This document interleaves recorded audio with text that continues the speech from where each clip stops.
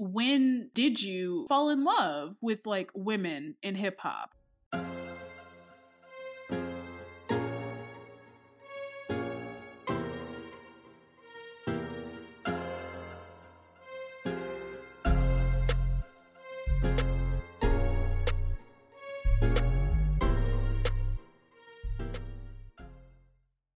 And that song that you just heard was Feeling Myself by Gloss Up.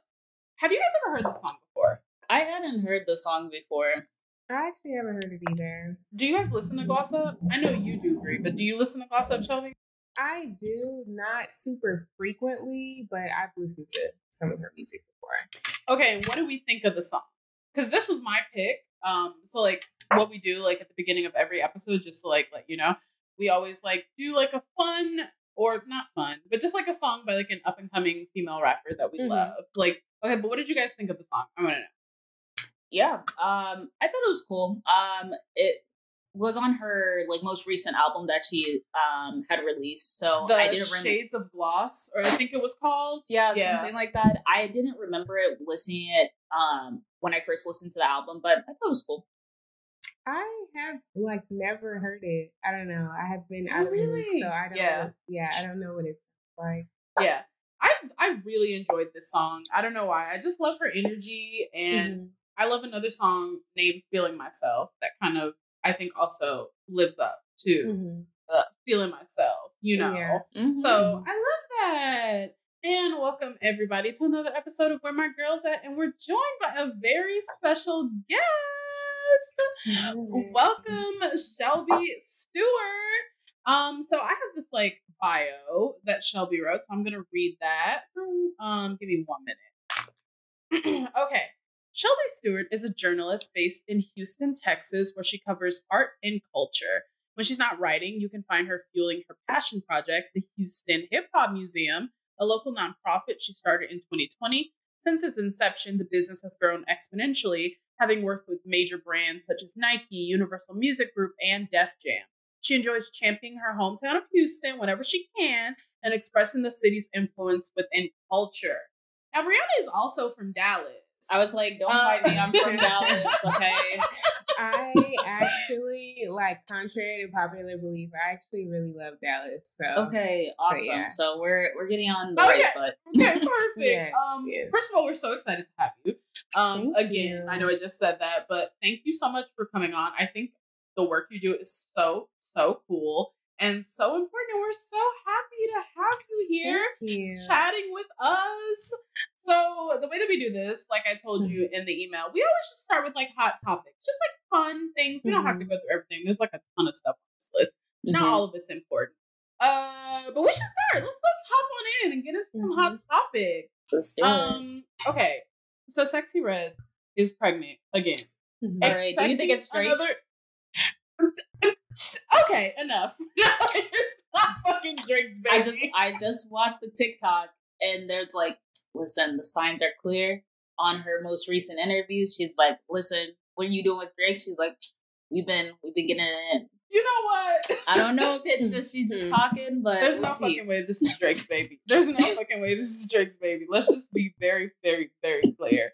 But one thing I do love, because I hate like the rhetoric when like a woman is pregnant and she's having like all the success and they're like, oh my god, you're gonna ruin your career and stuff like that. Because remember when Cardi B got pregnant with Culture and everybody was like, why would you do that? You're gonna, oh my god. And then like, look at her now. I think that, like, when you think about Sexy Red and her music and just, like, who we've been introduced to who she is, like, as a person, like, a personality, I guess you could say, because we don't know her personally. Right. Sexy Red is very, like, reminiscent of a lot of, like, if you're Black and you got, like, family members, I guess, you know, still living in the hood, you know, and stuff like that. She's reminiscent of like your cousins, and Sexy Red kind of, she comes off as a woman where like pregnancy won't phase her. Not at all. Like she's taking this on the chin and she's gonna keep moving. Like pregnancy is like, she's just gonna keep on trucking. I don't think that, obviously, you know, women getting pregnant, the notion that like, you know, it kind of slows your life down. I don't think that applies to Sexy Red. 100%. But she just started a tour. She just started her tour. Like, beyond even the music, though, just like her personality in general, like pregnancy is like a blip on the radar. Like, for sure. Totally. And let me tell you, it came at the perfect time because now look at how like successful she is. You know, she can take care of all them kids. Okay, she can have as many as she wants. So you know, congratulations to her and that baby. Something else. So Megan Thee Stallion. It's time. We are hotties, like, down. Like, the room and the room, we stand Megan Thee Stallion. And, like, to know that she's, like, has a new project coming, that she says this is only act 1. And she was posting a ton of Instagram pictures of, like, snakes and things. And people are saying, this symbolizes, like, rebirth and all these, like, really fun things. And then she got on Instagram Live and is like, this project is completely self-funded, like, you know, like it's not coming from her label or anybody. I want to know, what do you guys think about this? Like, what are we expecting from a new Megan Thee Stallion project? As somebody from Houston, I think my expectation is that she's able, because it's fully funded by herself, she doesn't have a label right now. I hope she's really able to kind of get back to her Southern roots. Obviously, she's a megastar at this point, and, you know, creative direction is creative direction. Right. But you guys said, like, you're hotties, right? Oh, 100%. I fell in love with Tina Snow. Oh, like same. We Same. all did. Like, and the only reason why I like bring that up is because it's like, when you think about Megan, she's created so many different like personas. Like there was Sugar, there was I don't even remember. Hot Girl Meg. Like Tina Snow is probably like the sound that's most adjacent to like that Southern rap feel. Right. Still like very like Houston coded. And so like I was a day one fan. And I'd love to hear her bring that sound back full circle. That's something I personally would like. Yeah. Oh, same. Yeah, definitely like +1 to Tina Snow. I always talk about how like that album is my favorite album. But I didn't interpret it as a music album, because I know she's like also expressed interest in being able to do like multimedia. So I thought she loves Halloween. So I was like, oh, maybe she's doing like a short film or something like that. Could be. So that's the way that I interpreted like her message. It completely could be. I'm hoping it's an album. I completely agree with everything you guys are saying. Like, I want her to go back to her Tina Snow roots. I also love the way that she's grown as an artist. I love the way that like lyrically she's just become much more sophisticated. I just love.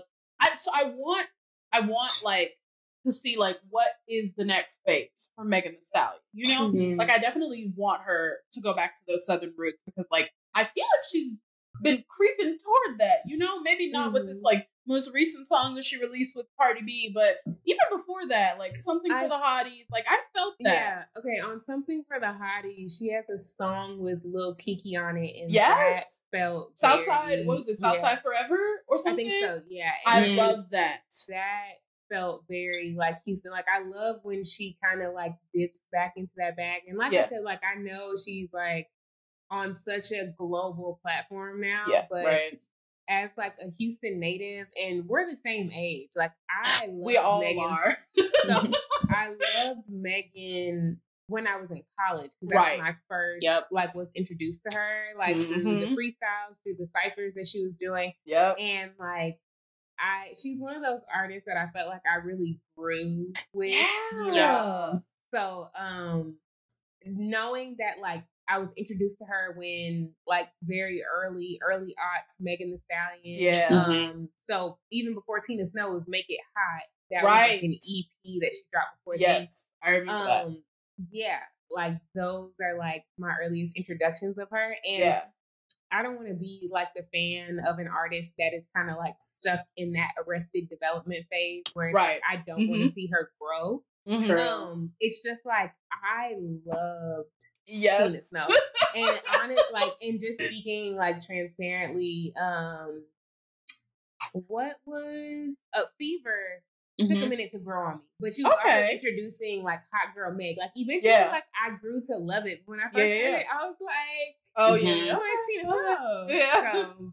So, no, I totally get that. I get that. Yeah, I feel like I felt that way about Good News more than anything. Yeah, I think I felt that way about Good News. Traumazine I really liked. I know Brianna was not a huge fan. I think something I've kind of been able to take note of when it comes to Megan Thee Stallion, as tumultuous as everything has been with the labels that she's been tied to, all of her rollouts have felt very rushed to me. Yes. And Traumazine has some good songs on it. It's not my favorite project collectively. Yeah. Same. But you notice with Sugar, Good News, Traumazine, like I think she was doing these projects ultimately to get out of the deal, to put the music out there. Yeah. And it's like, again, back to bring it full circle. I'm very much looking forward to her being on her own in this way. Absolutely. Because I would love to see what she's able to do with the music alone by herself. So yeah, it's interesting that you. I'm sorry. Wait. Go ahead, Brianna. What were you saying? I was gonna say, like, you know, speaking of being rushed. I mean, are we about to go to the same thing? That's so crazy. Okay. Yeah. I love how we're just connected. We're in sync.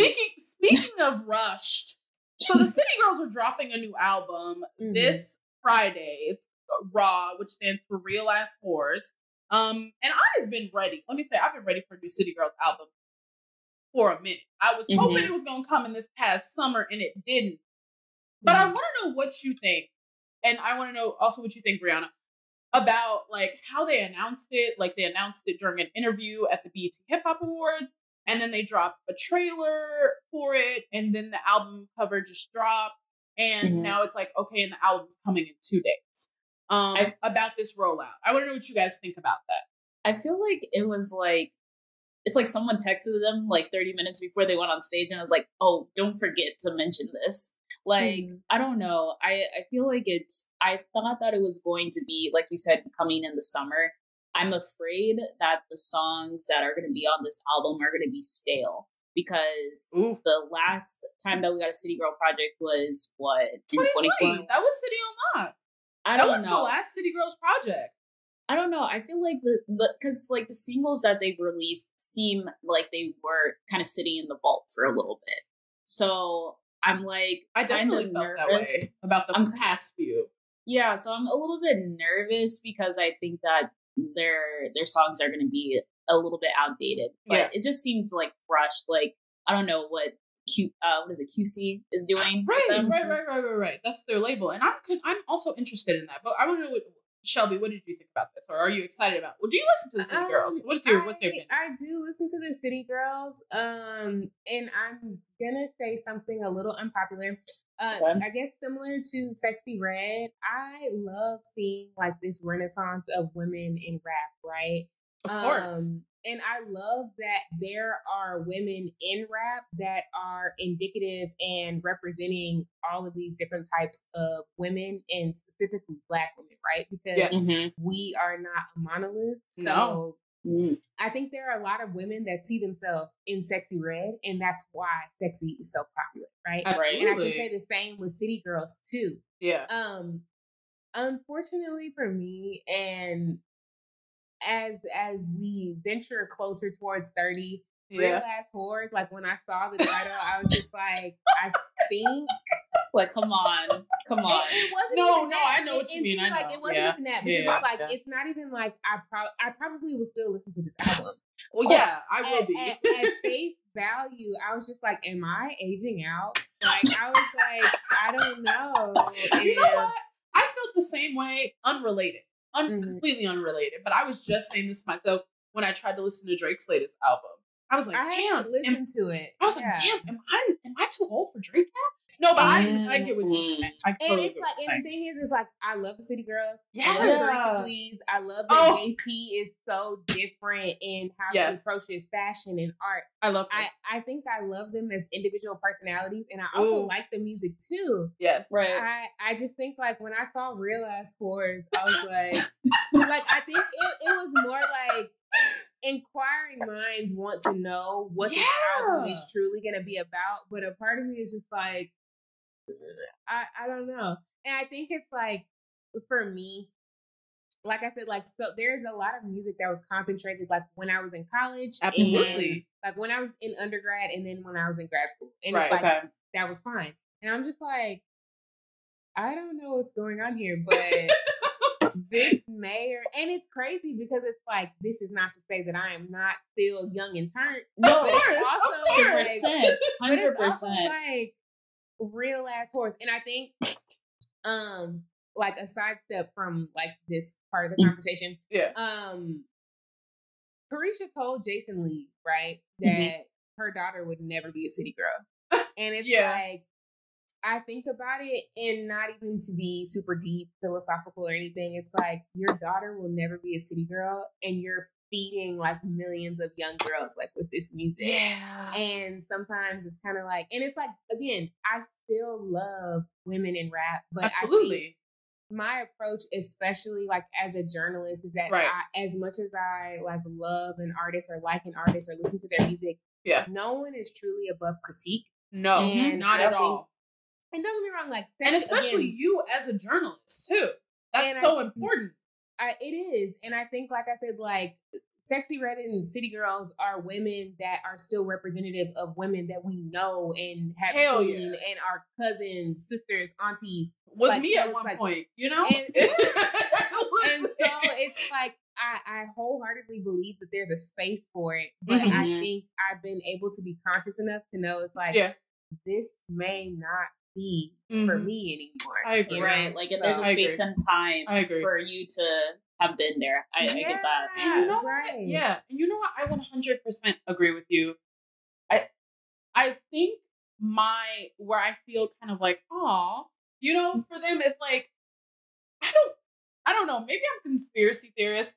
I just don't think all is well, like at QC with the City Girls, you know, because I just think that with the last album getting leaked and then this album getting delayed and delayed and delayed, and then they're doing all this other stuff, and it's wonderful and it's amazing, and I feel like they want to release music together, and they want to release this album, but there's something that's happening that's like a disconnect. That's like, they're like, you know what, let's just put out these old, you know, throwaways from City on Lock. Let's put out this old music, and it doesn't feel. I don't know if their heart is in it anymore, and I don't know if somebody at the label maybe is like whatever and is like feeling like they can push them to the side.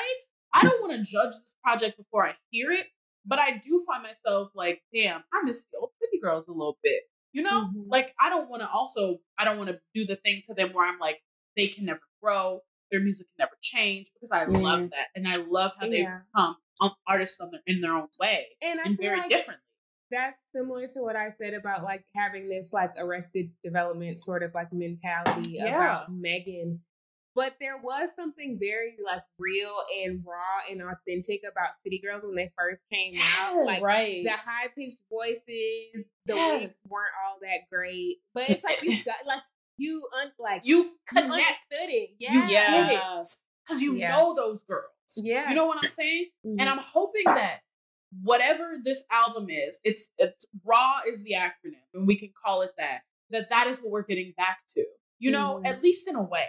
At least a little bit. You know what I mean? Yeah. So yeah, we don't have to talk about that. That happened so long ago. Okay, let's talk about Doja Cat. Okay. Every time. Okay. So Doja Cat, she like posted, I think it was on her Instagram, herself in a photo, like a t-shirt, and on it was a picture of an alt-right comic, Sam Hyde, who everyone is like, he has said that he has ties to the neo-Nazi movement, and they say that this is a photo that people use as a meme after a mass shooting, and it comes from Hyde. And then so she posted the photo of him with him on the shirt, then she deleted it, posted another photo where it was like crop, and it was like her, and then she put like a bunch of eye roll emojis, and I just don't understand, because that feels like such a niche thing for her to have come across, that you couldn't not have known what that was, or what his ties, or how he was tied to this movement, or in what way. So I'm interested to know what you guys thought about this when you saw this. I think, well, for starters, I think Doja Cat has done some peculiar things before. Yeah. But I also think that she has never not had questionable politics. Okay, that's fair. That's fair. Yeah, that's fair. And mind you, I have been a fan of Doja Cat and been a fan of Doja Cat for a long time. I was listening to No Police in college, so like I remember that SoundCloud bad wig era. Very thick wig. I remember that version of Doja, and I love like the creativity that she has right now. But like I said, like the politics of it has always been kind of questionable. And there are some like creative decisions that I think that she makes that don't always land. And definitely. I think the thing is that where she's been able to like reach in her career, I think she's actually okay with leaning into this idea that, you know, I'm gonna do like I guess you could almost liken it to like this Kanye-esque era. Like I know people are not gonna like this shit. Yeah. And I'm okay with it. But even still, like a while back, it kind of made me like ruminate on parasocial relationships, right? Right. Like, because she had told her fans, like, I don't know y'all. She said, like, I don't know y'all. I don't like you. And so you don't know me. I think that she does these things, and I think it takes an immense amount of confidence to do, knowing that this is going to cause conversation and still not care and continue to do things that may be seen in poor taste to other people, you know? Absolutely. I like that comparison to the Kanye era of just like, I'm gonna do what I want. Yeah. It doesn't matter. But you're right. I think it does show the separation between like who we know them to be as an artist and what we appreciate to like who they actually are. Yeah. And I think I've actually had this conversation a few times with like friends and colleagues and stuff like that. I think and it may sound a tad bit like, you know, narcissistic, maybe a little morbid, negative, whatever may have you. I don't genuinely think any of these celebrities are good people. Yeah, it's true. And I think that, like, because at some point or another, whether you have been a fan or not, there's going to be something that you may not like or agree with. But then I think what keeps me grounded and brings me back down to earth, I don't know them and they don't know me. Exactly. So that's how I have to remind myself all the time. Yeah. And I think that with the rise of social media, it's made us feel so much closer to these people, but we still don't know them. Not at all. You know? Not at all. We're still like, and I guess the Beyonce effect, it's like we're only seeing what they allow us to see, what they want us to see. And so it's like, that's where it feels a lot of the things that Doja has done and is doing is very calculated, strategic. She wants to put these things out there for people to see, you know? No, I 100% agree with that. It does, though, however, just make me go, like, what the fuck? You know what I mean? Like, if you could have done any fucking thing else, but you gotta, like, really, you know, I feel like that about all of her most recent decisions. And I'm like, girl, I already bought tickets for the tour. I don't think I got any insurance, so I can't return it. Like what you putting out there and do? Because I remember back in 2016, speaking of Kanye, I bought tickets for the St. Pablo tour. A week before the show day, he gets on stage and starts ranting about Trump and leaves the show after 20 minutes. Is she gonna do that? So I think the thing is, the degree of separation is actual like mania and like mental health, and then like Doja Cat just trolling. Yeah, like people. That's true. That's like, true. Because it's like she's just doing this, not responding, knowing that it's causing like an uproar, and just going about her life. You know? Yeah, totally. That's true. That's very true. She is a huge fucking troll. So that's that. Oh, this is I actually want to talk about this. Okay, so Nadira Simmons is dropping her first book. First things first, hip hop ladies who changed the game. In the description reads, first things first, reframes the history of hip hop, but this time women are given credit for their trailblazing achievements that have left an undeniable impact on music, period. And I just No, like, yeah. congratulations to her. That's like incredible. I remember when we interviewed her back earlier this year, and she was like, I'm working on something and I've been working day and night and I can't say, but it's so exciting. And this is what it is. Like, yeah, that's super dope. I'm really so excited cool. to read it. That is so cool. I hope you all pre-order your copy already. I know I did. I'm very excited about that. Okay, let's move into new music. I don't know the rest I care about. Okay, so there was like a ton of new music. Was there anything that like stood out to you guys that you're like, I love that, I really hate that? Like you had a strong reaction to new music? Yeah, I really enjoyed Maya the Dawn's EP. I thought it was so good. Okay, talk about it. It felt like, I think the nostalgia of it, of like the samples, like, you know, with Touch My Body, I Can Love You Better, like it just felt like very reminiscent to me. And so I think that's why I felt like a connection, but it's like she put her own spin to it. Like I love the like strong New York accent in there as well. But I really enjoyed the album or the EP, and I'm excited to see how it like kind of ages over time. Okay, that's cool. I didn't get through the album. I listened to like a bunch of songs and I was like, okay, this is cute. Like I really like it. I really love her confidence on it. And you know, I really like love that she's putting out work. I'm excited to hear it live because I'm going to see them this weekend. Her and Flo Milli on Sunday. So I'm like, let me hear it live. I know that's going to change my opinion because I always love to hear like music live and like have like a, oh my God, I love this now. But I feel like it didn't really stand out to me. You know, like it was fine, but I don't know if I was like, I feel like I need to go back and listen to it again. I feel that. What about you, Shelby? Was there any music here, any new music that's released that you're like, I love this, I hate anything? Cleo Soul.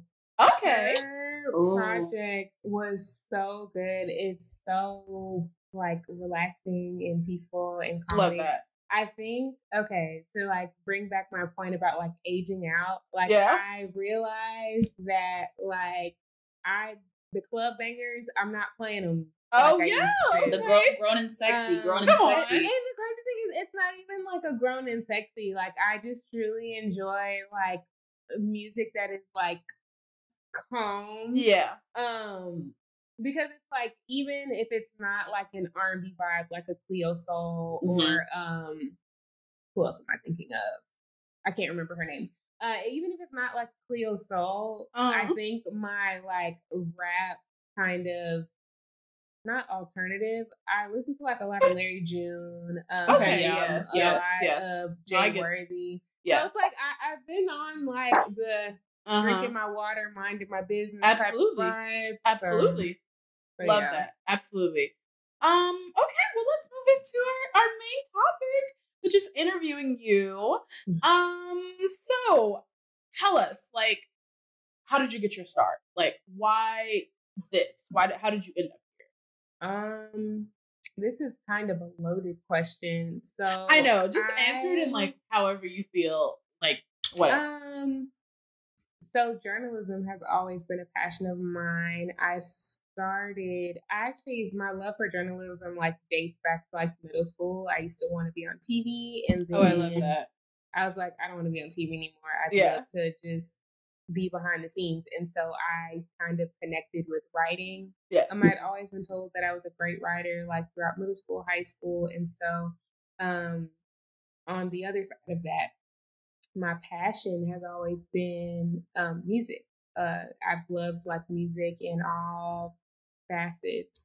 Hip hop is kind of like where I like planted my roots, but I still like love R&B. I love jazz. I love a little bit of everything. And so with that, I kind of moseyed my way into just like writing about music. I had a blog in college where I just wrote exclusively about music. And so I kind of like grew sort of a community, sort of an audience from there.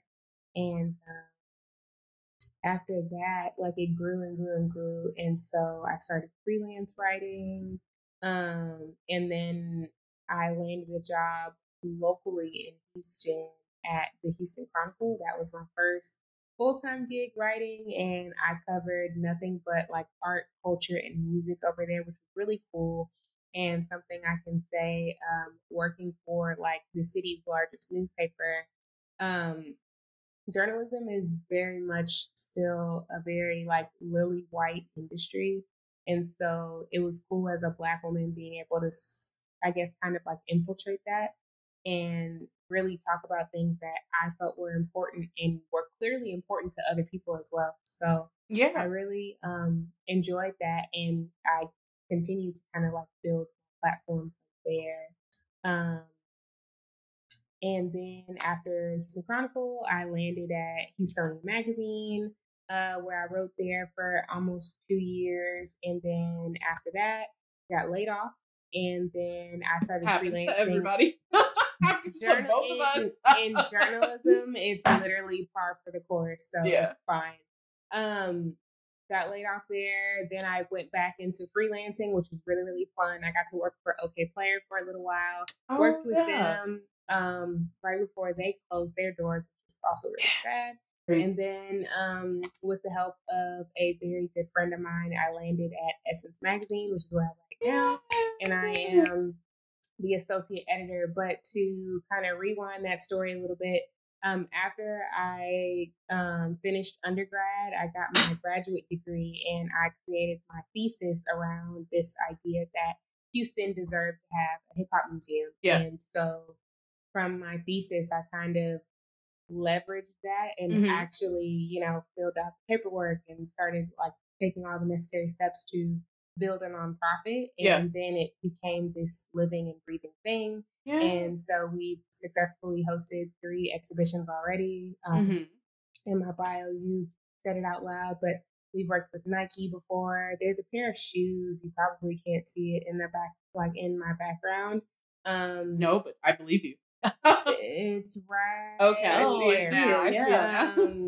I got the opportunity to work with Nike, and they created a 40th anniversary Air Force One, and it's a Houston version of that shoe. And so I got to kind of collaborate on that, which was fun. That's so cool. I worked with Universal Music Group, Def Jam, a handful of things, just doing a lot of like really cool artsy things in the city.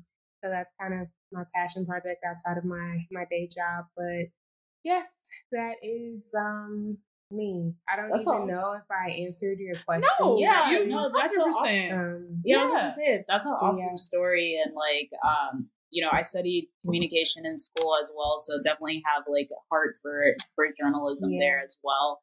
And I think especially, you talked about growing up in Houston, and there's so much culture that goes into Houston, and I'm sure even like similar to Dallas, there's like subculture there as well. Yeah. So you talked about like your love of journalism. How do you feel like you fell in love with hip hop? I think it's super easy to see the influence within Houston, but what kind of gave you that introduction of falling for rap music? So interestingly enough, my first love, like in terms of music, wasn't actually hip hop. Okay. It was jazz. Okay. And so like my parents were very big like R&B, like neo soul types. Okay. And so I was introduced very early on to like the Donny Hathaways, the Erykah Badu's, the Jill Scotts and stuff like that. And in so many ways, like those artists, while they are, musicians, they're also very like, they can wax poetic, Absolutely. And so that was kind of my segue a little bit into hip hop. And so the first artist that I grew into loving when it came to hip hop was A Tribe Called Quest, which was kind of it made a lot of sense that like that was kind of like my next like foray. That feels like a very natural progression. Yeah, and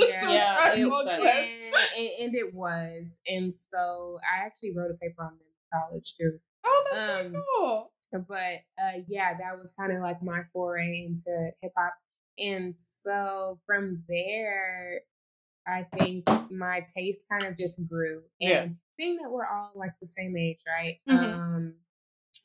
the blog era was so like, oh yeah, it truly shaped and informed like oh who yeah. I am today. And I'm Mhm. super. If there was any music I was excited about coming out, it's Wale because he's dropping an album on He Friday. is. I can't wait. But yeah, like there are a lot of artists we kind of grew up on, and I think like looking back on it, we were so very spoiled with the amount of like great music Just excellent. that we got. And so that, like I said, like that truly like shaped and informed like who I am. Yeah.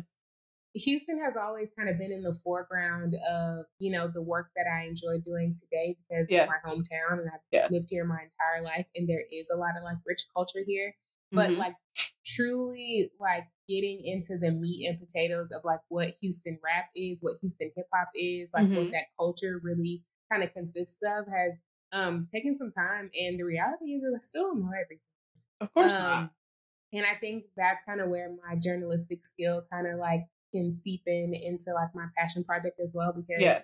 I want to be able to tell those stories. I want to be able to talk to these people. I want to be able to do these things because I think at face value, when you think of Houston and you think of music, Yeah. there's kind of, I don't want to even say like a Mount Rushmore, but I know what you mean. Like staples. For sure. Yeah, names that like, come up. There are signature names that you're gonna get. You're gonna get a Beyonce. You may or may not get a DJ Screw. You know, Yeah. Depending on who you talk to. Yeah, like you're gonna get a little Kiki. You're gonna get those Slim Thug, Paula. Slim Like Thug, you're gonna right. get those names, and while those names obviously deserve to have a light shined upon them, there's still like an underground era of Houston hip hop that doesn't always get as widely acknowledged, and they have kind of set the tone and set the pace for like what a lot of the music we love today is. And you read it in my bio, but I think like the biggest thing that I really enjoy doing is being able to champion that in conversations like these or in my writing and stuff like that, because your favorite rapper's favorite rapper is Scarface, and the reason why we know Wiz Khalifa today is because of Devin the Dude. These are people that are from Houston, Texas, and it's like that is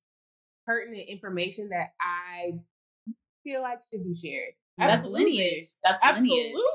Absolutely. I think, you know, I feel like in hip hop it's all so interconnected. You know, like this influences that. There are a lot of like linkages, and a lot of things are tied to one another, and it's kind of like a knowing your history, but it's like when you think of like hip hop largely like on this like massive scale, especially in like the 50 years of hip hop, like originating in New York and stuff like that. Houston is actually very largely a part of that family tree, but you're not always going to hear people say that. Right. Yeah. And so I have a question for you then. I mean, you essentially answered like what makes Houston hip hop so special, but I want to know, like, given this like huge like year that hip hop is having, celebrating 50 years and everything, about how they're, until I think the hip hop BET Hip Hop Awards, they've been very largely like left out, you know, of these celebrations and of this like huge milestone. About how you feel about that, and like how can we go about honoring Southern hip hop in Houston and like Atlanta and things like, you know, in a good way. To answer the first part of your question, it's like I'm shocked but not surprised. Houston has been kind of like the bald-headed stepchild of like hip hop in a lot of ways. And it's like, don't get me wrong, like Houston gets like reverence, but I think Houston largely gets reverence, and I think it's kind of, it's a problem from the inside almost, because it's like Houston has this Southern ingenuity that runs like through its like hip hop scene. Like everybody in Houston, New York rappers were signing to major labels, and Houston rappers didn't have to do that. Like they were comfortable selling music out of the trunk of their cars and can still like run up $1 million doing that versus signing to a label and giving away some of your money, some of the rights to your music, all of that stuff, right? Some of your publishing. And because of that, it's like Slim Thug, Paul, like these rappers could still sell out a show today in Houston. And so I think we've been very like close quarters in that way. Like it's very familial out here.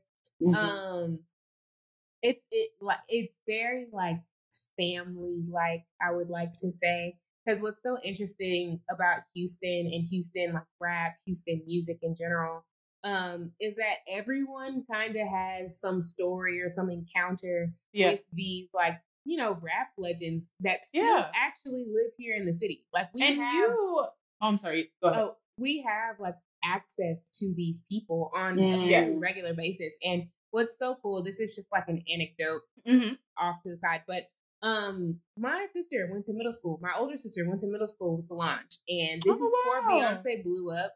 Yeah. She would tell everybody in the school that my sister was famous. No one believed her, but my sister did. And it's like it's very kind of like, that's crazy, right? Yeah. No, at any given point, you could see like a Mike Jones at a gas station, you know? And I think it's because like these artists still live here. Like they could go to an LA, they could go to a New York, but there's something special. Like Houston it's home for a lot of people. Yeah. That's beautiful. And I think you talking about how, familial it is in Houston and about how you still have access to these artists and you have like done work with some of these artists in the Houston, Texas Hip Hop Museum. Like, can you talk about that a little bit? Yeah, so I've worked with a lot of Houston artists on like one account or another. It's hard to even like keep up or remember some of the stuff that's like even happened. But I've been like so graciously able to enter this, I guess what you could almost call like a sacred space, right? All of these rappers are like largely famous. They still live in Houston and they've kind of like let me in a little bit more into their like lives personally and professionally. Yeah. And it's so nice because there are like you have artists, you have rappers like Zero who doesn't do any interviews at all for that matter. But he wanted to talk to me. And it's like, that is meaningful. And that is also like a feeling that will never, like that you can't replace that, honestly. Right. So it's been like a gradual like build up, but I think I've kind of earned the respect of a lot of them now. 100%. It's very easy to get them on the phone should I need them for something. Good. But it's all a labor of love, and I think Houston loves Houston. Yeah. And so it doesn't take much to, really get them to be on board with the project. So. I love that. Yeah, I really do love that. I think that really speaks to testament one of like, the environment that you're able to create where folks feel comfortable to be able to share their stories with you. But, also touching, like you said, Houston loves Houston. I think that's the Southern charm of me growing up in the South where it's like, I don't know, it like, I'm sure you feel the same way about Houston that I feel about Dallas is like Dallas isn't that big. It's pretty small. Like you'll run into folks all the time at any point in time. At any point in time. And it doesn't even have to be anything major. Like it's nothing crazy. Bun B just opened up a restaurant, and at any given day, like you could see him there. And have you tried it? I have. I've tried the burger a few times. So it's good. Oh yeah. Okay. Yeah. No, I probably had the burger more than most Houstonians have. Oh. I've had it. Well, I've interviewed him a couple times for it, so like his team has always like placed me with the burger. Yes, that's so nice. That's dope. That. Well, like it sounds like you have some really cool things going on within the Hip Hop Museum. Can you talk a little bit about like what's to come with the exhibits that you put on it? I'd also appreciate hearing a little bit about your past exhibits. Like, were there any themes that you presented, lessons learned, growing pains? So I will start with what we've done first. Sure. So we've done the 3 exhibitions we've done thus far is we started with Screwdemic. Sorry. Couldn't remember. We started with Screwdemic, and that was in 21. That was our very first exhibit. Lots of growing pains there. But it was largely a success. Okay. It was very fun. I think I enjoyed the process of bringing this to life more than like, the success of it. But Yeah. I learned a lot from that first exhibit. Needed to get like security and a lot of different things like after that. But of course, like, growing pains. Right. Our second exhibition was Slabtopia, which was centered around like car culture in Houston. And so we enlisted a lot of cars, a lot of like car centric artwork from a lot of like artists here in Houston. And I think one of the like the beauties of like me doing, the museum is that contrary to like your more traditional museum, we are giving like shine to the artists that are genuinely shooting in the hood. Yeah. Like the stuff that you're not going to get at maybe like a fine art museum is the stuff that we like to put on display because sometimes, especially in the fine art, contemporary art space, there's not enough light or any light at all shined on, artwork that isn't super academic, that doesn't have like these things are still very like it's cultural work. Right. But it's also cultural work in the lens of the people who see it that way. Right. And so it's like I think more people are beginning to see the value in it now. And in a lot of ways, I feel like what I have done has been kind of like a springboard and a launch pad for a lot of artists to get in those more coveted spaces. Okay. But I kind of appreciate being more of this like grassroots effort because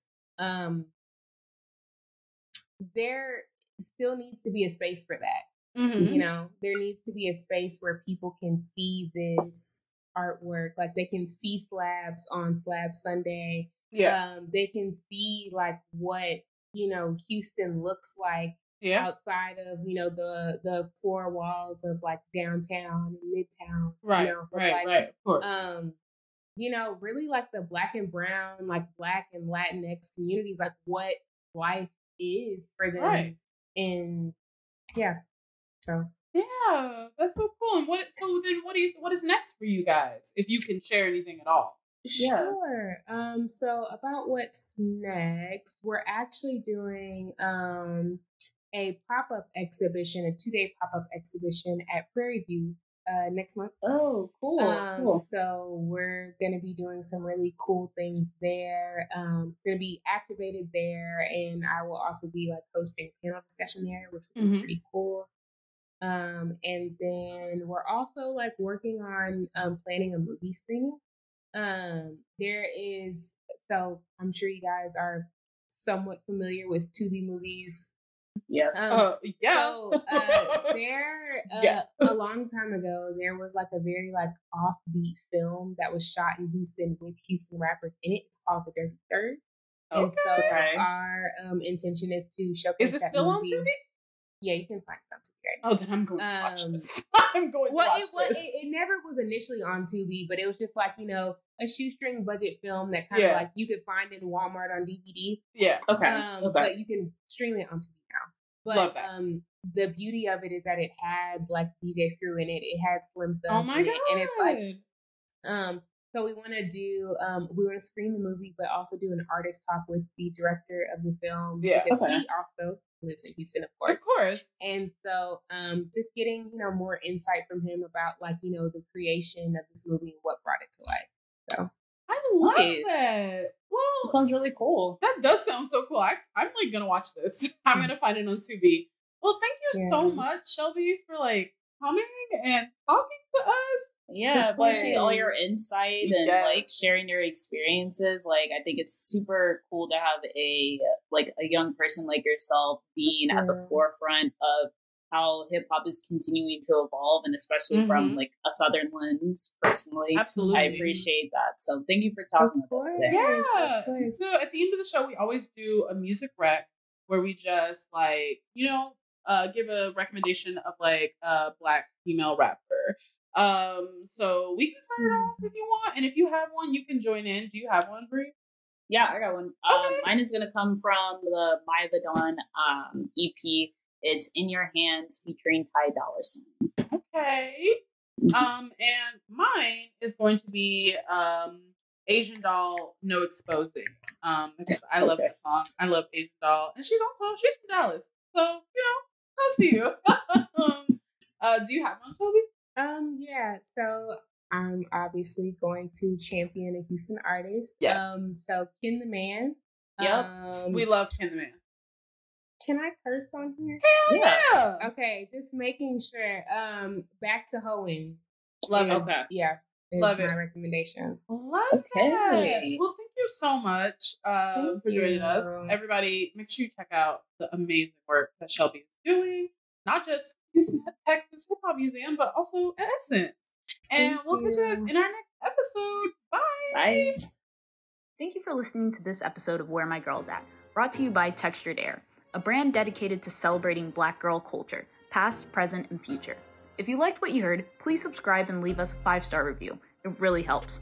You can find us on Twitter at WhereMyGirlsAt2 and Instagram, WhereMyGirlsAt_TH.